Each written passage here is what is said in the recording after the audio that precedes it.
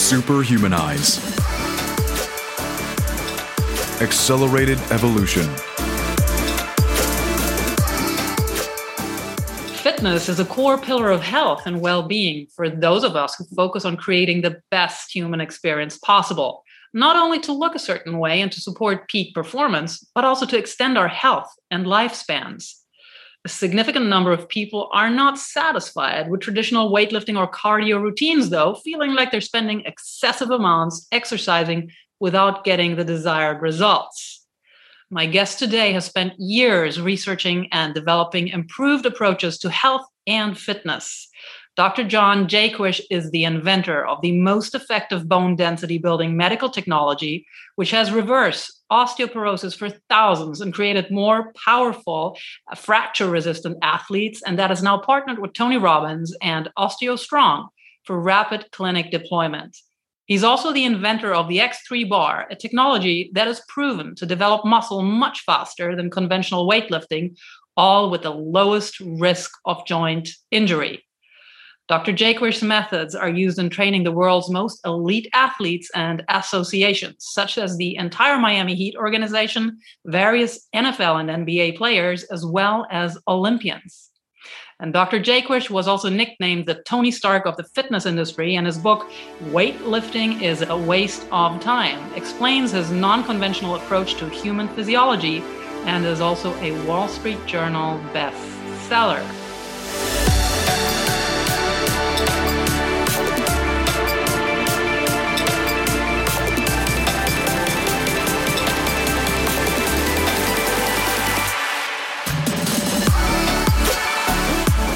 Ariana Summer, and I have passionately dedicated the last 12 years of my life to creating the ultimate human experience mentally, physically, and spiritually based on the most powerful ancient teachings and cutting-edge modern discoveries and technologies. The Superhumanize podcast is a show committed to sharing what I have learned from the world's leading experts in order to help you achieve your full potential and create your best life ever.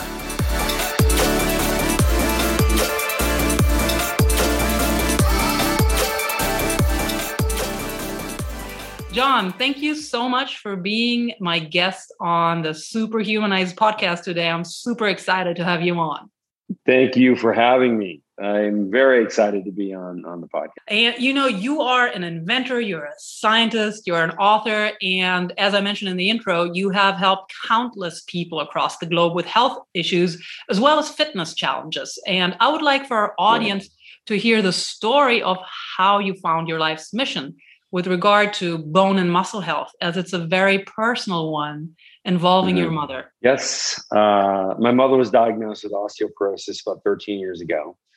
She was very upset about it because she looked at the fracture risk data. And basically, when you're over 50 years old, if you have a bone fracture, you have a 50% chance of death within 1 year of that fracture. So 50% chance of death after 50. So at the time, she was playing tennis. She was doing a lot of hiking. And I don't mean like little, like just walking around the neighborhood. Like she would do 20 plus mile hike. And I mean, up elevation, climbing up sides of waterfalls, stuff like that. Really, we lived in the Napa Valley at the time, and the family lived in the Napa Valley. And so there's a lot of great hiking to do there. And so she was into that. And then she saw her quality of life completely changing, and she was upset.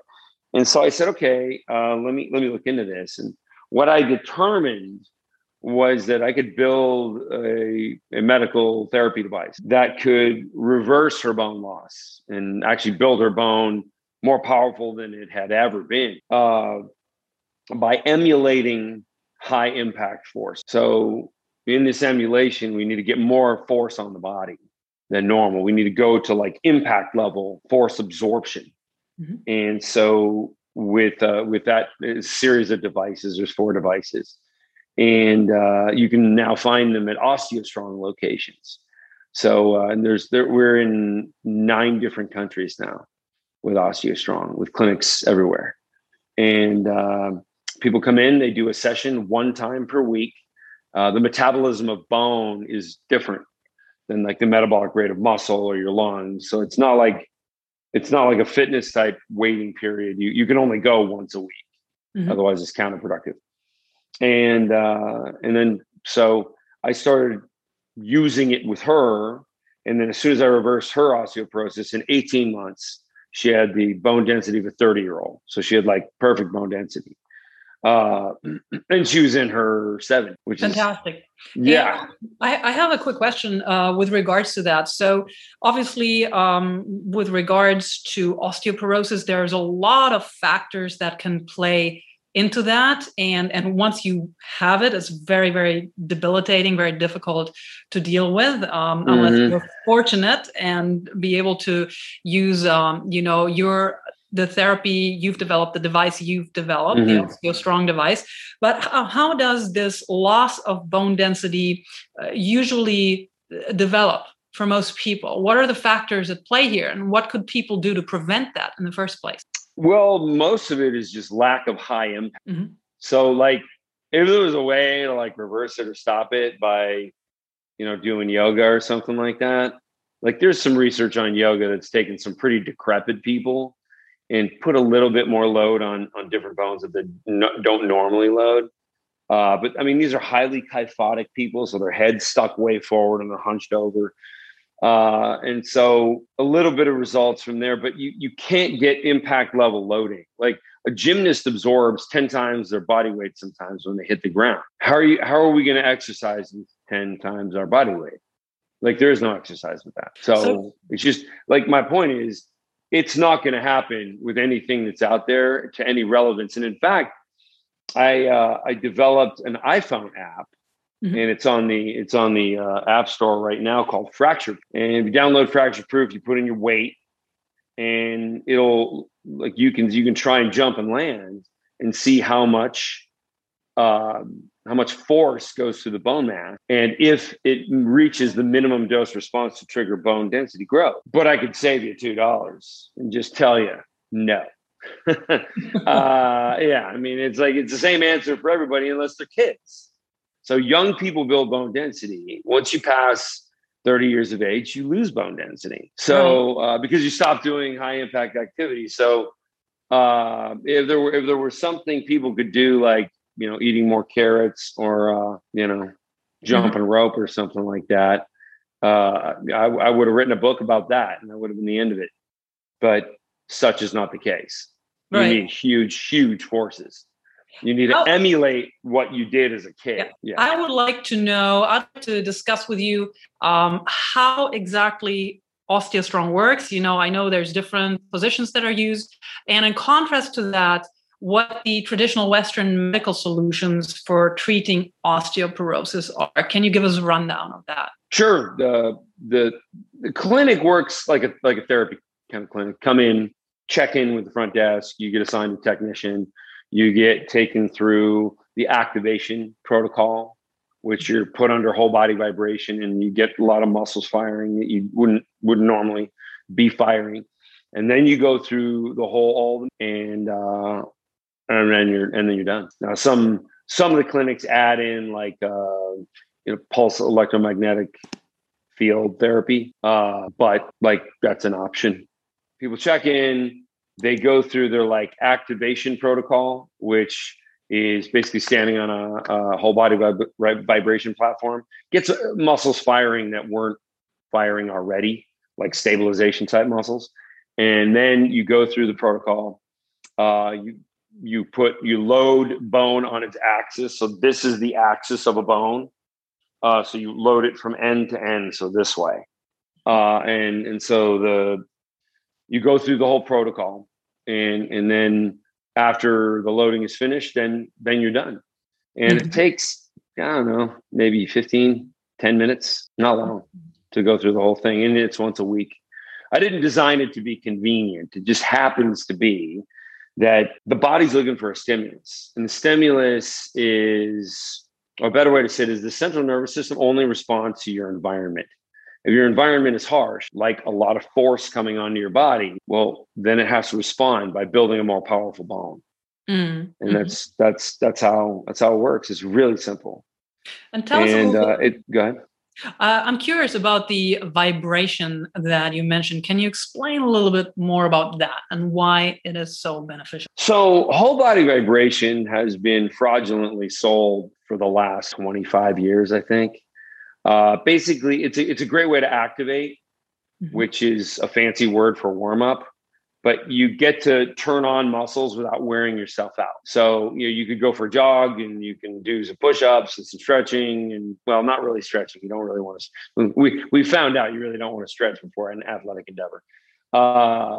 But the problem was warming up. That wasn't interesting enough for most people to spend a few $1,000s. So what whole body vibration companies did, and you probably had seen plenty of advertisements in Germany for just ludicrous things that these vibration companies were promoting, like bone density. But I mean, it was on a list of like, I don't know, depending on the company, 5 to 10 different dysfunctions that would be fixed with this vibrating platform, and none of that was true. So vibration is great for activation of stabilization muscle. Excellent. That's it, right? And like you see vibration platforms in like the Denver Broncos training room, and you I don't know if they're still there, but you used to see one with the Lotus Formula One team, which I think became Force India, then Racing Point, and is now the Aston Martin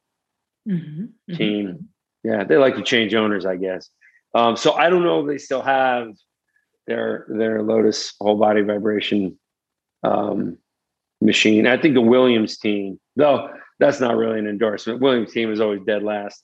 But so people use whole body vibration, just turn muscles on. And then you just go through the bone loading protocol. It's really simple. You go through 4 movements. There's kind of like an upper body movement where you compress your upper extremities, lower body movement, and there's a core and a spinal. And that gets every part of the body that bone loss would affect. Yes. And, with regards, you just mentioned it, environment, and how it can affect us, the bodily environment. How do environment and also diet affect our bone health? So, boy, there's probably going to be some listeners that don't like me for saying this, but it's funny because you should never be upset by science. Right. And there's a lot of people that are very upset about the science that I talk about, most of which I didn't perform. I didn't do the studies, but because I'm just telling them what the studies say, they're furious. So, for example, vegans don't like it when I say there's more than 20 different studies that have all been compiled in a meta-analysis that show that primarily, if you're primarily getting your nutrition from vegetables, you're probably going to die a lot younger. And fragility fracture plays into that. Like bone begins to break down much faster with vegetarian and vegan nutrition. And the idea is, you need your greens. And there's always some silly clown saying that. No, you don't. Like an animal keeps you from eating it by running away. A plant keeps you from eating it by giving you a low-grade poison called an oxalate. All plants have oxalates. There's no exception. And so like oxalates are giving us all kinds of inflammation problems. And now we know inflammation is primary cause of most cancers. That and having the sugar, the level of sugar that we have in our diet, pretty much everybody's like an unsupervised child when it comes to their food choices. So that's a huge issue. So sugar is inflammation, oxalates are inflammation. So pretty much anything with carbohydrates in it is you're just breaking down your body. It's interesting. It's interesting you bring up veganism. I actually am vegan. I used to be a huge meat eater. I mean, German born. I like to say, my birthday cakes were made out of meat, right? So I used to eat tons of meat, tons of Mine are right now. So that was my diet. And I love the flavor of meat. Nothing wrong with that. And I went plant-based about, I think it was, 14 years ago. And since I'm also very much into the biohacking, I mean, I do all kinds of blood tests all the time. For me, every body is different. For me, myself, my labs have never been better. My hormone levels have never been better. My You strength taking a has never DEXA been better. scan? DEXA scan? No. Please enlighten me about that. Take a DEXA scan. It'll look at Yes. your bone density, and I so will. it stands for dual X-ray absorptiometry. Yes. It's just two X-rays that create a picture of your bone that can determine the density or porosity of the bone. But like right now, and this doesn't necessarily apply to all vegans, but or vegetarians, the standard American diet is 70% plant-based, and we're fatter and sicker than ever. And we have huge osteoporosis problems that never used to exist. So yeah, I mean it's because people aren't getting the right amount of protein and collagen and essential amino acids. Like essential amino acids are probably the most important thing people should be looking at. Yet they don't. They're looking at something else. Essential amino acids, I couldn't agree more. I actually take mine every day. Mine, of course, because of my lifestyle choice, are plant-based. But I agree with you. Most people are overfed and undernourished. And a lot of the plant material that gets eaten is very heavily grain-based, as you said. That just really causes very ill effects in our systems and very processed. I think I can only speak for myself. I feel better than I ever have. I think everybody needs to make their own choices and informed choices with regards to diet, and also look at the science. I'll make sure to take that scan. Bone density is super duper important. And it's a very, very interesting topic. Yeah. Make sure to get a DEXA scan. Because that may be like one of the things that the vegan nutrition isn't making you better. I'm super curious, and I'll share my results with you, and I'd love your input. Okay. Cool. And then maybe you are able to help me in case they're not optimal. Maybe you're even able to help me figure something out that I can do within my own parameters. Well, I did develop a product that it wasn't originally necessarily for vegans, but it would help vegans out a lot. It's an essential amino acid. But the problem with the essential amino acids look great on paper, but the way most of them are made, they're not absorbable by the body. Yeah. And this is like the supplement industry, like 101 statement right here. What you're usually paying for is in the capsule or the powder. That doesn't mean your body can use it. So like when you get a solid vitamin, like a multivitamin, and it says there's vitamin D in there, there's vitamin D in there, but your body can't use it. So you just have very expensive urine. Yes. And explain with regards to the essential amino acids. So what are the factors that make the body able to actually make it bioavailable to the body? And what are the factors that keep them from being available? So there's a ratio that's really important for the essential amino acids. You got to get that ratio right. Like there's a company, they call it Master Amino Acid Profile a long time ago, and they were a kind of a cancer. They would keep people from losing muscle. They would still continue protein synthesis and replacement of cells instead of breaking down and wasting away during chemo and radiation. And so this was a very protective for them. And since then, I worked with some of the developers of this cancer treatment, and developed something called Fortigen, and that is an essential amino acid that's actually usable by the body, and it's done with bacterial fermentation. So we are supposed to eat rotting stuff. So like thousands of years ago, let's say we were in a tribe, let's say in Germany, and we killed a mammoth. Yep.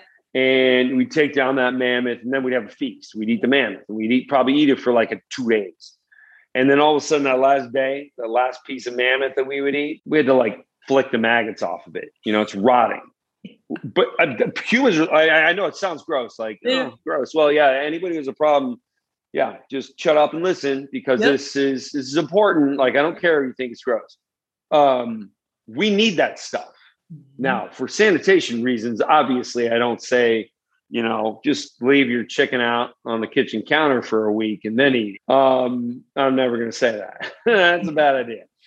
But we can get the benefits. We can get the fermentation without any of the ill effects of what actual rotting meat would be with Fortigen. Now, Fortigen is bacteria, and so bacteria is not an animal. So it's vegan friendly. So vegans can get as much protein as they want with it. Yeah. Interesting. Great. And what you just said is fascinating, because right now, as we speak, like just the last 2-3 days, I've seen on social media and in news make the rounds. There is a trend of people on social media eating rotten meat. They eat it not for the health benefits, though. They eat it because it makes them high. So this is a trend. This is happening right now. It makes them high. Yeah, that's what they say. Do you have any explanation for that? Higher levels of tryptophan, maybe? Maybe, right? Because I was curious. Yeah. I was like, what's happening But there? I'd call that sleepy, not high. But also, I know like a lot of younger people, they'll take like 2 melatonin and then like fight to stay awake. Yeah. Right. And that's like, I guess you get really goofy when you fight this. You become very comical.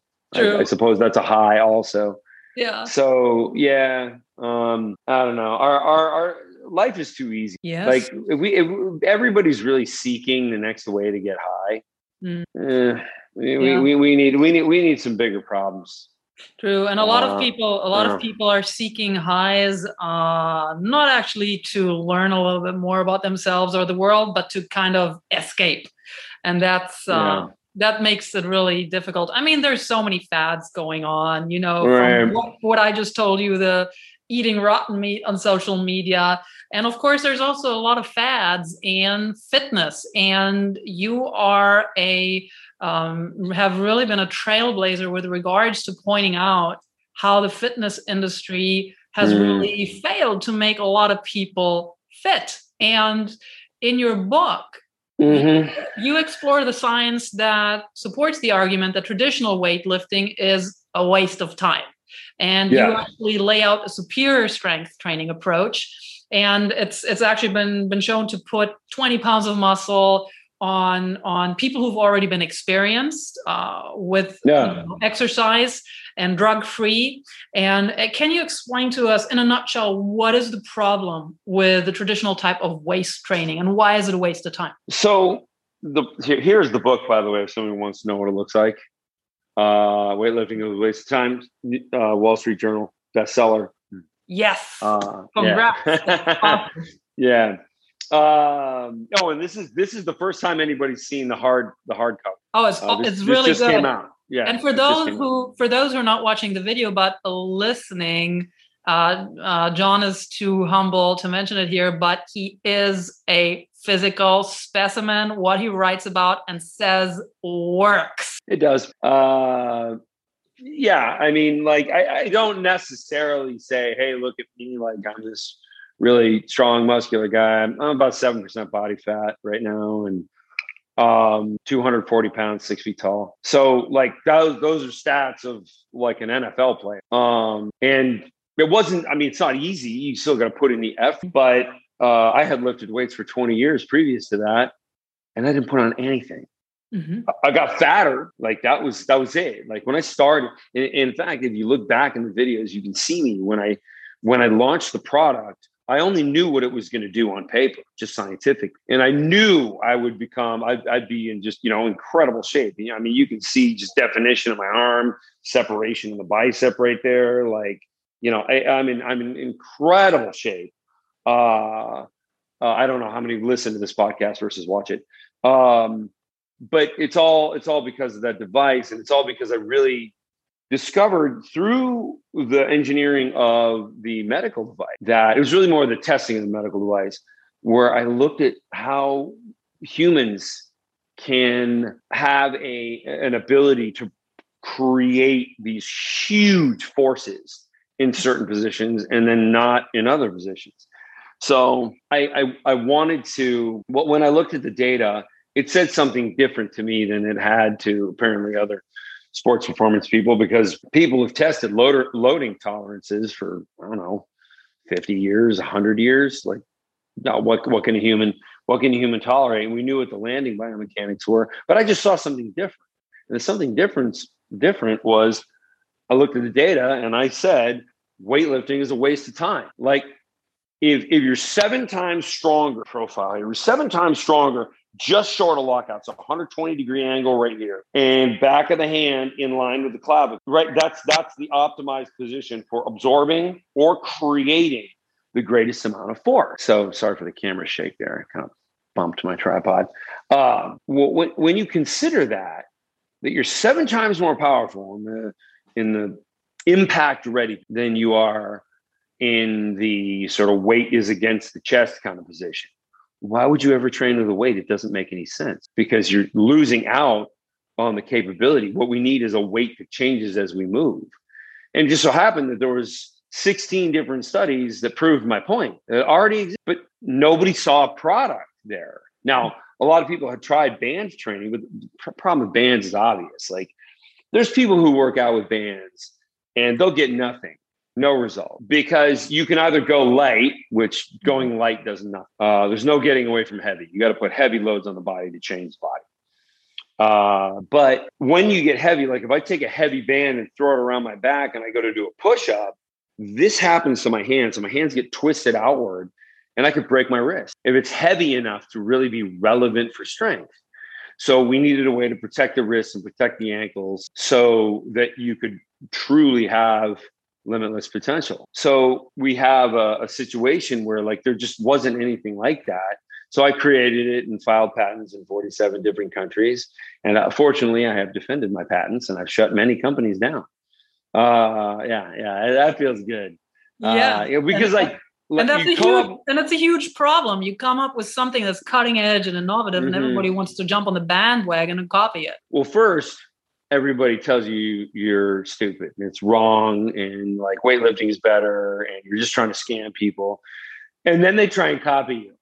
It's thankless, absolutely thankless. But it's the public, and a lot of really stupid people out there who, it's not that they don't want to understand, it's that they lack the intelligence to understand. It is a huge problem in the world, in the whole world.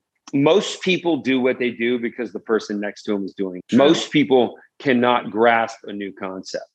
So like when the original iPhone first came out, the majority of the public was like, well, it's stupid. It doesn't have a keyboard. And back then, BlackBerry was like the king of smartphones, right?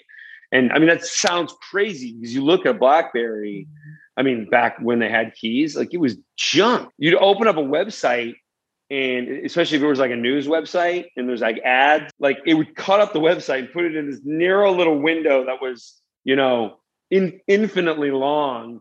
And you weren't sure if you were reading an ad or the article that somebody sent you, which is such garbage. Yeah. Anyway, so Apple comes out with their iPhone, and because it didn't have keys on it, people were like, that's stupid, it'll fail. But Apple knew that they only need to get like maybe 3 or 4% of the population to go, oh, this is great. This is a way better experience. Yep. And that's all it takes. And then everybody follows, because people are stupid and they will just follow. They'll just follow what their neighbor does. And it's fine. People are mad at me. I mean, hey, nobody really likes Steve Jobs. Guy's amazing disrespect his whole life. And I mean, he didn't care. And neither do I. And this is something interesting you say, because it takes a lot of mental fortitude and perseverance to not just create something, but then to follow through and see it through success. And what is it? I mean, do you just have this? Is this just innate in yourself, or are there certain things you do in your mind? Are there certain practices that even when times were tough?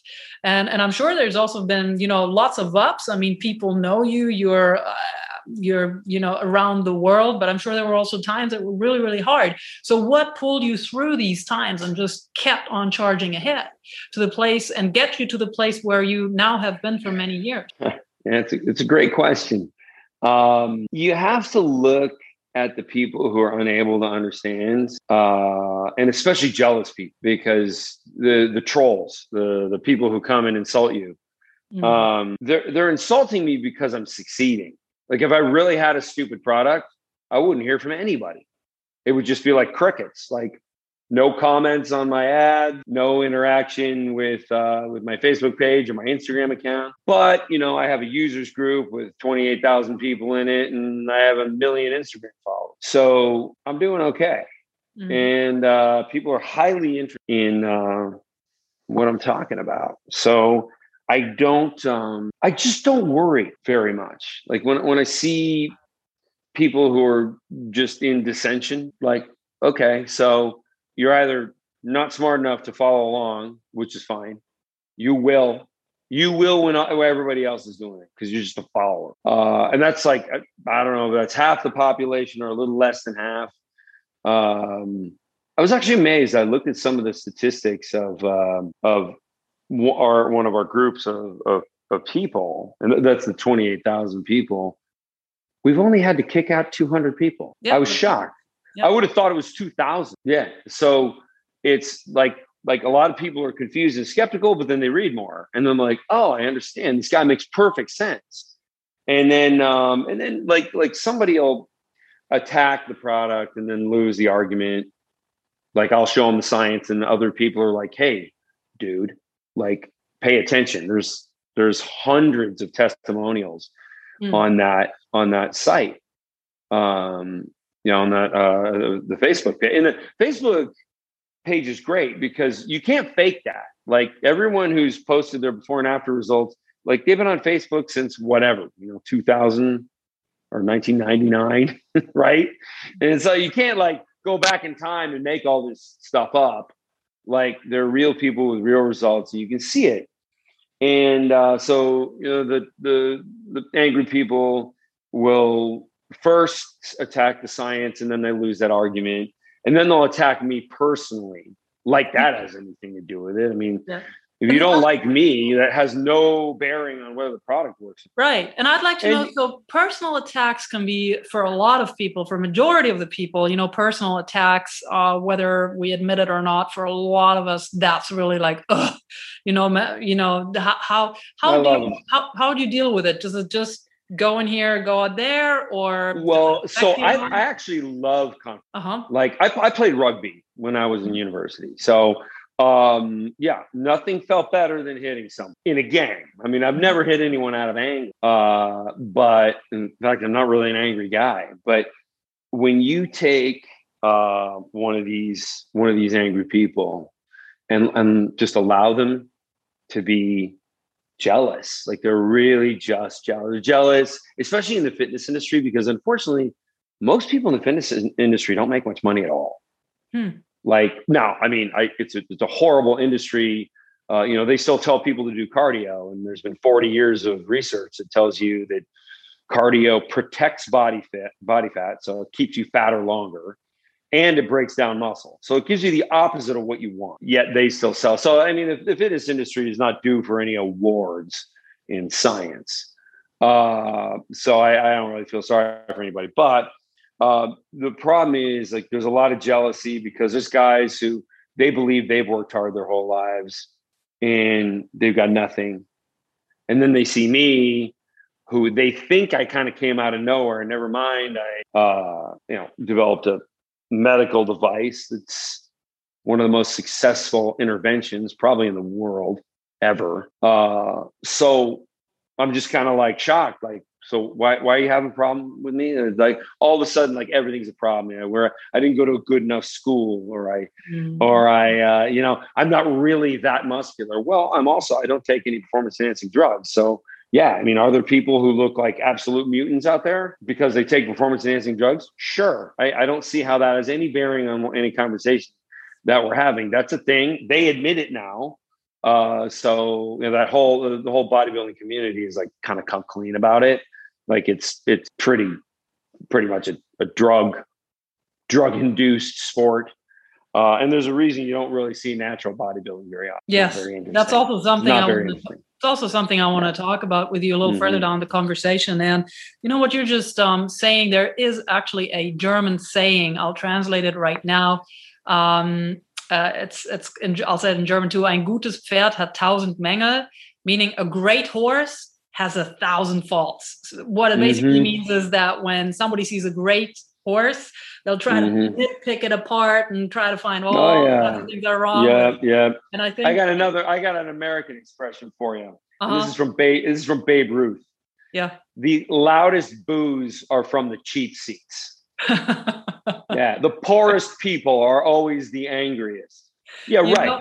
Because they got to go home to their shitty house, look at their, like misery that they're in, and they're furious, and they gotta find somebody to blame. So all of a sudden it's my fault. So now, but I welcome it. I love it because they feed into me. So for every clown that's mad that I drive a Lamborghini every day, and that, my girlfriend's gorgeous, and the whole list of wonderful things that all this success has brought. And I don't rub it in anybody's face. Like, I'll post a picture of my, with me with my Lamborghini, but then the caption's not about like how great I am because of a Lamborghini. Like, so what? If you want one, go buy one. They're actually not that expensive. Well, maybe they are.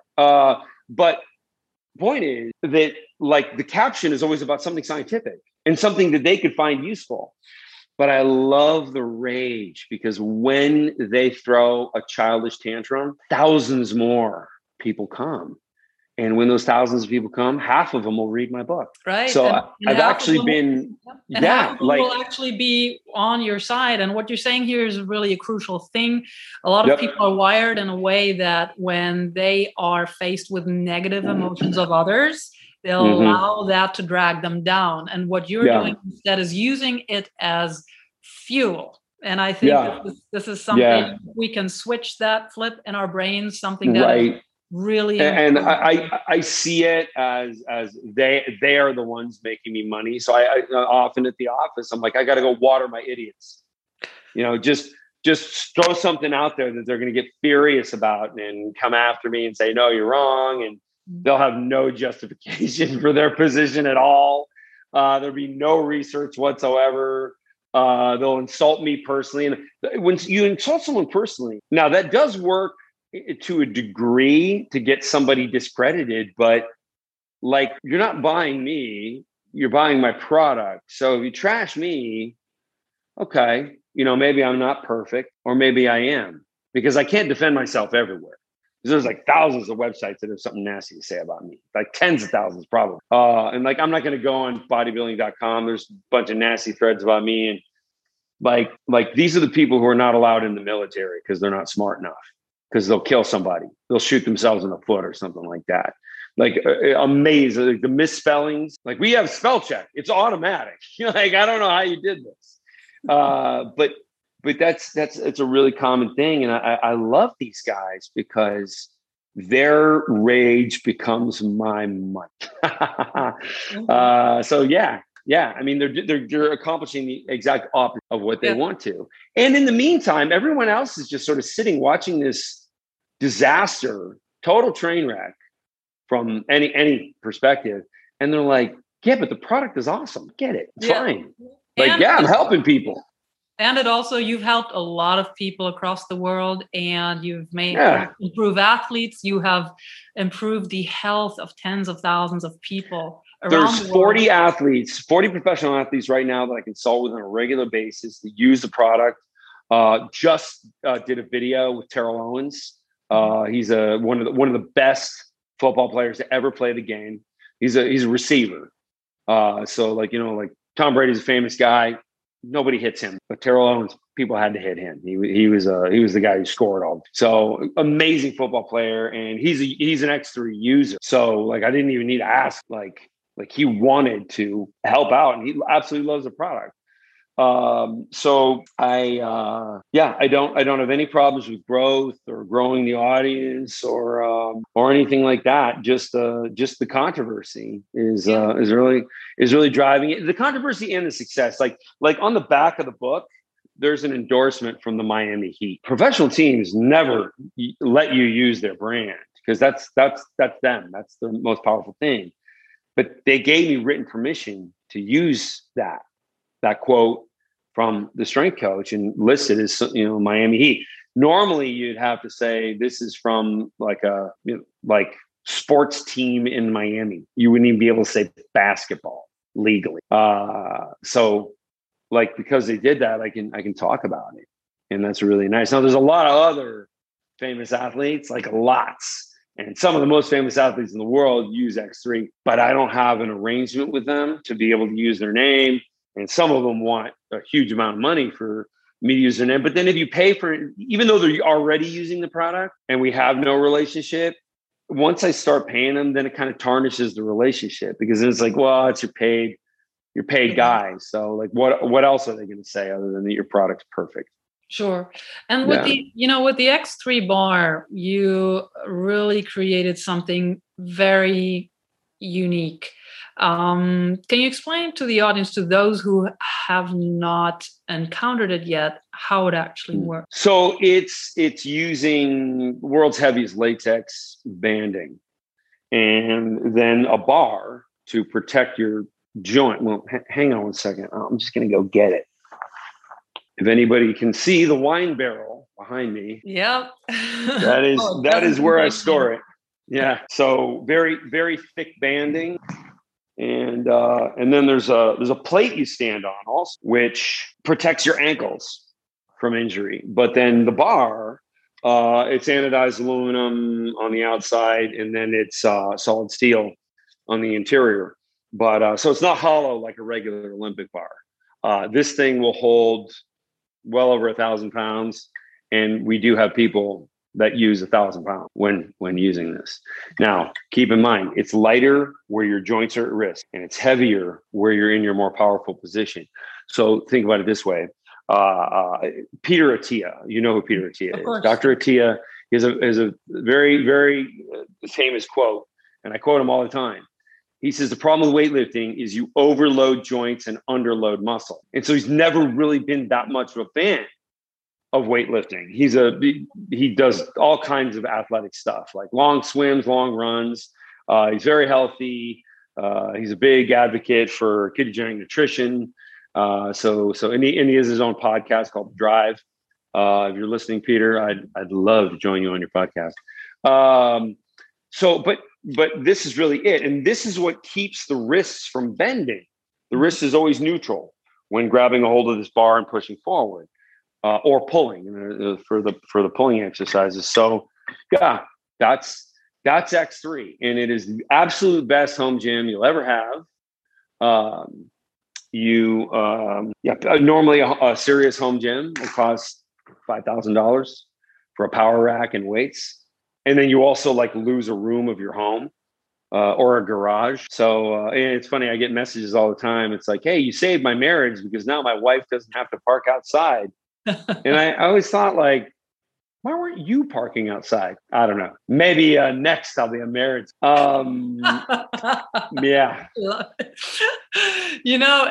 I still have to try your bar. I am super intrigued by it. It looks, and I know from so many people who just swear by it and what an effective device it's been in their lives.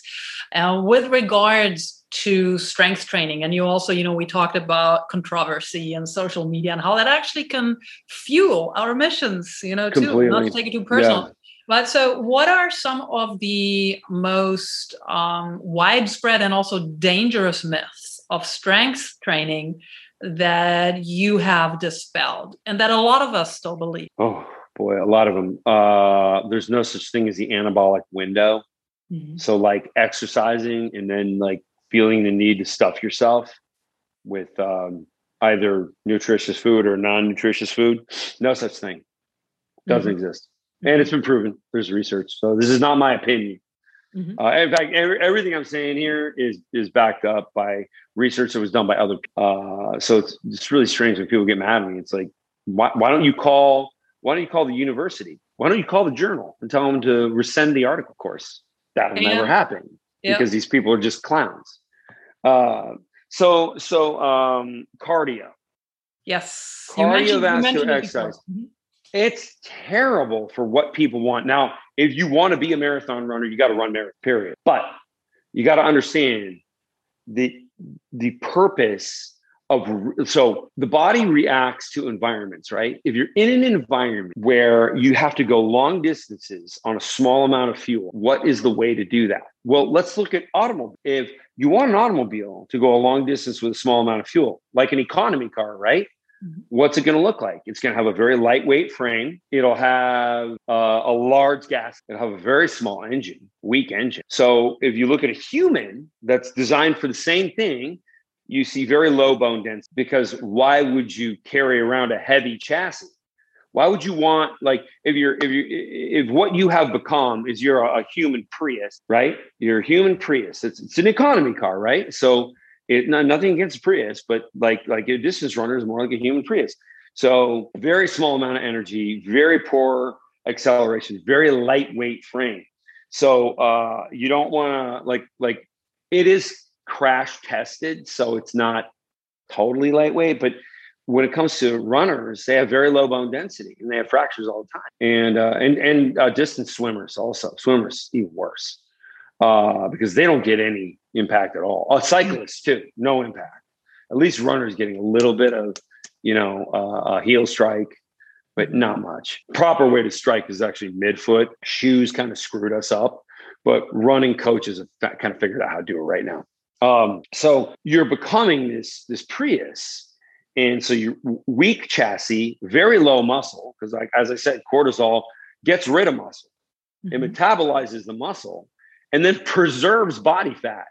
So what you look at most runners and you call them skinny fat. So yes, they are lighter weight people, but they got like cellulite all over the backside. They just look off. And then if you look at the opposing type of athlete, the power athlete, that's an athlete that's not like a Prius at all. That's an athlete that's meant to go a short distance with great speed and power. So they're going to have higher bone because they go through high impact. They're going to have a larger engine. What's the engine? It's muscle. So they're allowed to carry more muscle. You look at a sprinter, even in their upper body, they're muscular. And the reason why is when you throw your arm back, when you run, there's weight in the arm that pivots your pelvis as you move so that your next toe strike, and by the way, sprinters run on their toes, not a midfoot strike. So the next toe strike is further. And so they're always training the whole body so that they're incredibly balanced and they're using the weight of their upper body to propel themselves further, just via momentum. And so, sprinting is very energy efficient. If you look at how much work gets done, you don't need a lot of fuel in your body to run very quickly, but you are limited in how long you can keep that speed up. Yes. And whether it's 40 or 100 yards, like if you look at the difference between a 100-yard time and a 200-yard time, it's way more than double for most athletes running the 200-yard. So you're becoming, instead of becoming that Prius, when you do strength training, you're becoming a Formula One. You are built for power, and everything in you is powerful. Your bone is powerful, muscle is powerful. I actually think it has influence in some psychological things also, so that like your sort of mental fortitude becomes a lot stronger. Now that's a theory. That's not backed up in science. Sure. I have to say that. Yeah, I can only speak from, my, of course, I'm not a power athlete. I'm also not considered a power lifter, but the more defined my body is, the more I get to, the more lean muscle mass I have, the better I also feel.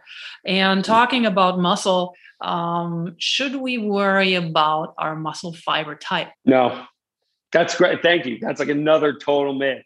In fact, your body can change what type of muscle tissue you have. So if you do a lot of sprinting, your muscle type is more geared towards that. So type 1, type 2 fiber, it doesn't matter.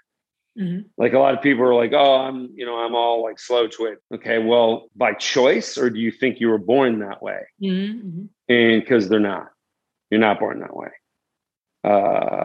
And things can change. Also, we've proven in the last 20 years that there's such a thing as hyperplasia happens not just in infancy, but in adulthood.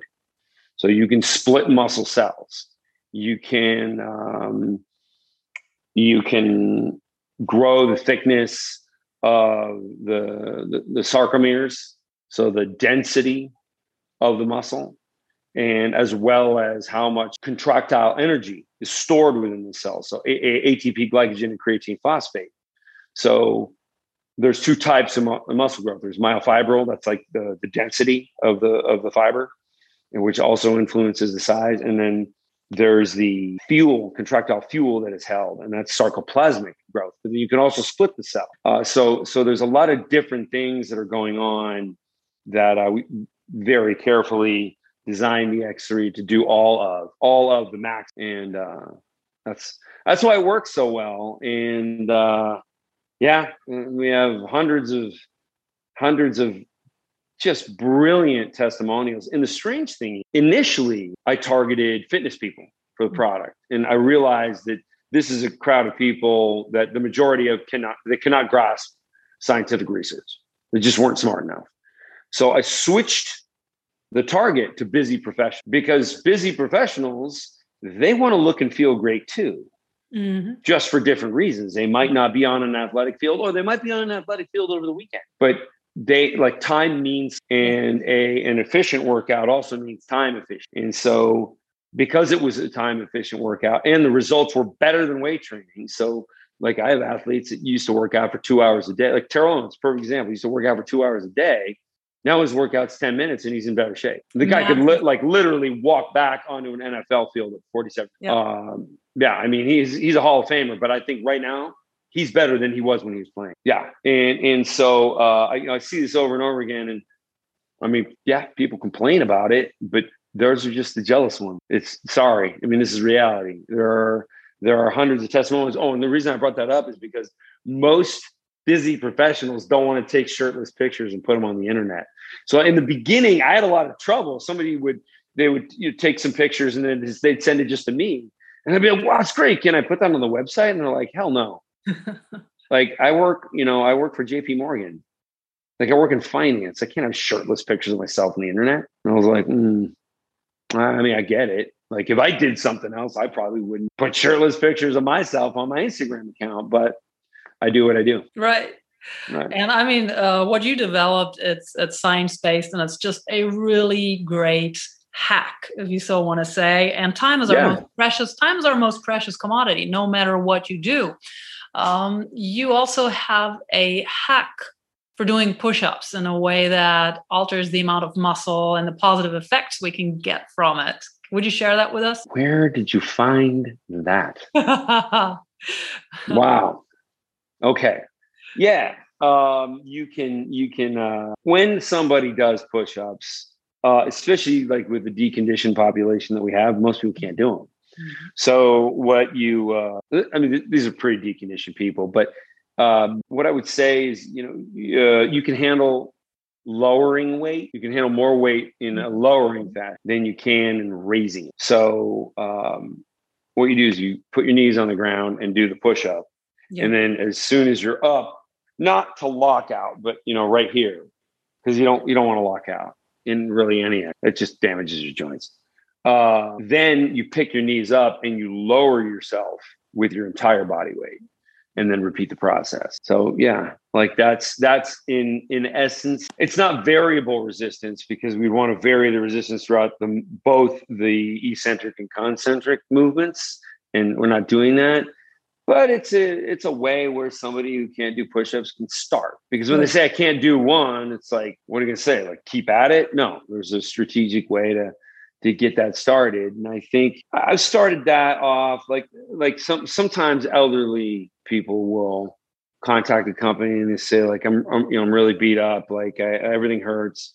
And I want to do X3 because it seems like that would be much easier on the joints. And it is way easier, which is, by the way, how I attract the NFL and NBA players was because they have joint injuries. Yeah. And if they can lift heavy without joint risk, they are in.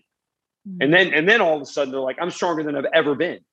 And then they didn't see that coming. They didn't think that was possible with with the X3. They just believed it was probably as good as, but a lower chance of injury, even though I tell people all the time, this is way better than a weight workout. So what's the initial question? About the push-up. Right. Right. Yep. So they get so like elderly people, they can't do a push-up. I get them doing the push-up. And so then it's like, whoa, I've actually gotten stronger by doing this. Mm-hmm. And then it's like, okay, so now you're ready for X3. But it doesn't really matter where you are in your physical development. It's where you're going. And that's just you versus you. It's not you versus anyone else. Yeah. Like I tell people, I get the genetics question all the time. Well, don't you just have good genetics? Well, a lot of people say that about muscular people because they want an excuse as to why it hasn't happened for them, right? Like somebody who's never been financially successful likes to imagine that everyone who is inherited it all, or they cheated it out of somebody. Like that's, the sort of the socialist idea, sort of the religion of jealousy. Like somehow I've been ripped off. And the same is true when it comes to physical development, because there are guys who honestly have worked hard for years and not seen any results. And this is my summary of the fitness industry. I would say the fitness industry might create maybe 1 out of 10,000 people. Did I lose you there for a second? No, you're back. Okay. Yes. Oh, good. Yeah. So maybe 1 out of 10,000 people are actually like exceptionally fit. And most people who go to the gym don't change. So I don't know why anyone's even defending the fitness industry in general, because while they might say, oh, all the pros do this or that, or, their favorite bodybuilder, like he would never use bands or X3 or whatever. First of all, you don't know that. And that individual may be an X3 user. But second of all, why isn't everybody who has a gym membership, why don't they just have a beautiful body? Why did the people at the Pizza Hut look just like the people at Planet Fitness? Same people, fat, weak. Why? If it works so well. The answer is it doesn't work. It works for a few. And the genetic difference, as it turns out, and I did research this thoroughly, and I put it in the book. This is like the last chapter of the book. It has to do with tendon layout and how some people have a tendon insertion. Their pectoral tendon, most people inserts right here. And for some people, it inserts at the other end of the bicep. So what happens when your pectoral insertion is here, you have more leverage on that bone. You have a longer lever arm. And a longer lever arm means you can deliver more power. So that's a mechanical advantage that they then, when they go to lift weights, they can gain muscle much easier. But when you look at what X3 is with variable resistance, you take that human limitation out of the equation completely. And now everybody has the same ability to build muscle like the most muscular guy. Mm-hmm. And so that's really why like the fitness industry has failed so much, is because everybody's looking at the genetic outliers, the people that have an advantageous tendon layout, or they might be taking performance enhancing drugs. I won't take that out of the equation. But it's like, doesn't it bother anybody that it's so uncommon to be exceptionally fit? And yet they will go to a gym year after year after year and nothing changes. Their big fat gut is still there. Their double chin is still there. And they still have baby arms. Yet they're not putting it together. Like I said, these people aren't necessarily smart. And I don't know what it is about the fitness industry that attract. I think it's there's some involved in the fitness industry that are just and maybe they have like little man disease or something like that. Like they feel inadequate, so they're going to sort of go to the gym and build up their body and show everybody, that they're really the tough guy. I think that there's a little bit of that. And I've been looking for a psychological paper on that. And of course, it's a huge industry, billions and billions of dollars. And a lot of people, they're trying to find a way to better themselves. And of course, they'll go somewhere that is generally accepted as this is the place where you optimize. They're followers. It's what I was saying earlier. They're just going to go like lemmings to where everyone else and do what everyone else is doing, even if it's wrong. So you've already shared some of your practices and some of the things you have done in your life, how you've dealt with certain situations, how you've developed certain things like your business with us. And there's a question I ask every guest, and I'm particularly interested in your answer. If you would share with us which practices have helped you perform better in life, mentally and physically, and that you've kind of kept over all these last years. So I am only prepared to talk about something when I can speak on it with absolute conviction. So I get, it's funny, like some of my professors from Sacramento State, where I went to undergrad, they'll be like, "Hey, you want to come speak to my class?" And I say, "Not really," because no one's going to follow my advice. Like when I talk about how many weekends I didn't go out and I worked, and how many, like when I started my company, I went 4 years with my income was zero, and like they're just not going to do that. Like, so what's the point? Like, why go tell them? I mean, maybe I'll get through to somebody and they'll be like, wow, like that was a lot of sacrifice. I can make sacrifices like that. I also tell people to start, like if they're planning, if they have an idea and they want to start a business, do it young. Mm-hmm. Because when you're married and have kids, you don't want to risk the financial future of your child and your partner, right? Like when you're young, you don't have anything holding you back. Take the big risks then. And, that's what I did. And it worked. Now I was also right about what I was saying. So you got to be right. And the other thing it's hard to say is like, hey, when you really want to succeed, you got to come up with an idea for something that no one's ever come up with before. Yeah. It's like, that's really hard advice to follow. Yeah. So I don't give that advice. I talk about just being able to, and especially if you're going to change the world. Like most people that are talking about most things are repeating what they were taught that many other people have said before. So there's no controversy, there's no questions, there's no nothing. But also you won't get much attention for that, and you won't generate, if it's for a business, and just, like you're not going to generate much income for the business. But if you're coming with a controversial message, if you're coming with a message that, and again, I don't know why people get upset by science they don't like. It's not for you to like, it's for you to understand. That's it. And if you want to do it differently, like let's say somebody wants to continue lifting weights even after they read the book. Okay, you can do it the inefficient way. But, when you're using a cane when you're 50, because you were squatting heavy, ass to the floor, and that's the way it's done, I'm probably going to knock you over. I'll just push you over. Yeah, I told you that was going to happen. I would only do it to a select few people, by the way. Not everybody.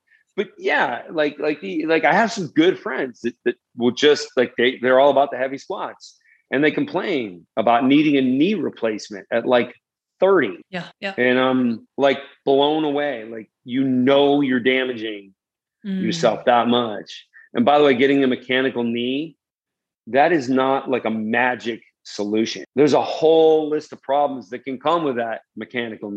So I don't know, some people are so married to a certain idea that I just got to leave them alone. I'm like, okay, well, enjoy that. Everybody needs to make their own choices. But look at the biohacker community. Yep. Like when you take somebody who's really looking at what's going on in their body, and by the way, like all the populations I described, the biohacker community belongs in none of them, because these are people, they're wonderful people who are looking for a better way. Mm-hmm. Like, I don't know what way, like there's the way we're doing it, but is there a better way? Is there a better way to brush your teeth? Is there a better way to get higher quality sleep in a shorter period of time? Like, they're willing to read an article about that, because wow, that would really, they could have an extra 2 hours, or they could just get 6 hours a night and feel like they got 8 hours of sleep. Like, that would be amazing. Absolutely. Yep. Yeah. And by the way, you can do that. You have to stop drinking alcohol. Yes. Stop drinking alcohol, though. Yeah, that's how you do it. Stop drinking alcohol. So when we look at all these little things, and like I said, most people it's a smaller population now, because X3 is becoming ubiquitous. Like, it's like we've sold more than 100,000 units, and when exercise fanatics get together with other exercise fanatics and one guy brings his X3, chances are the other people, when they hear from that one guy, are going to go out and get an X3. In fact, I think something like 75% of our sales are from word of mouth. Perfect. And we are spending millions on social media advertising still. So it's just, sales are just doing this. And like, and we have an exit survey and it's like, oh, a friend told me. And a friend told me seems to be like I said, like it's like the 70% or 60% or. And it's the best advertisement you can get. Yeah. For everything that you've said, also, I highly recommend for people who want to learn more about, we just scratched the tip of the iceberg here. And I know there's so much more you have to share. I'd love to talk some more with you also in the future if you're available. But for people who want to delve deeper, weightlifting is a waste of time. Yep. Get into that. One more time.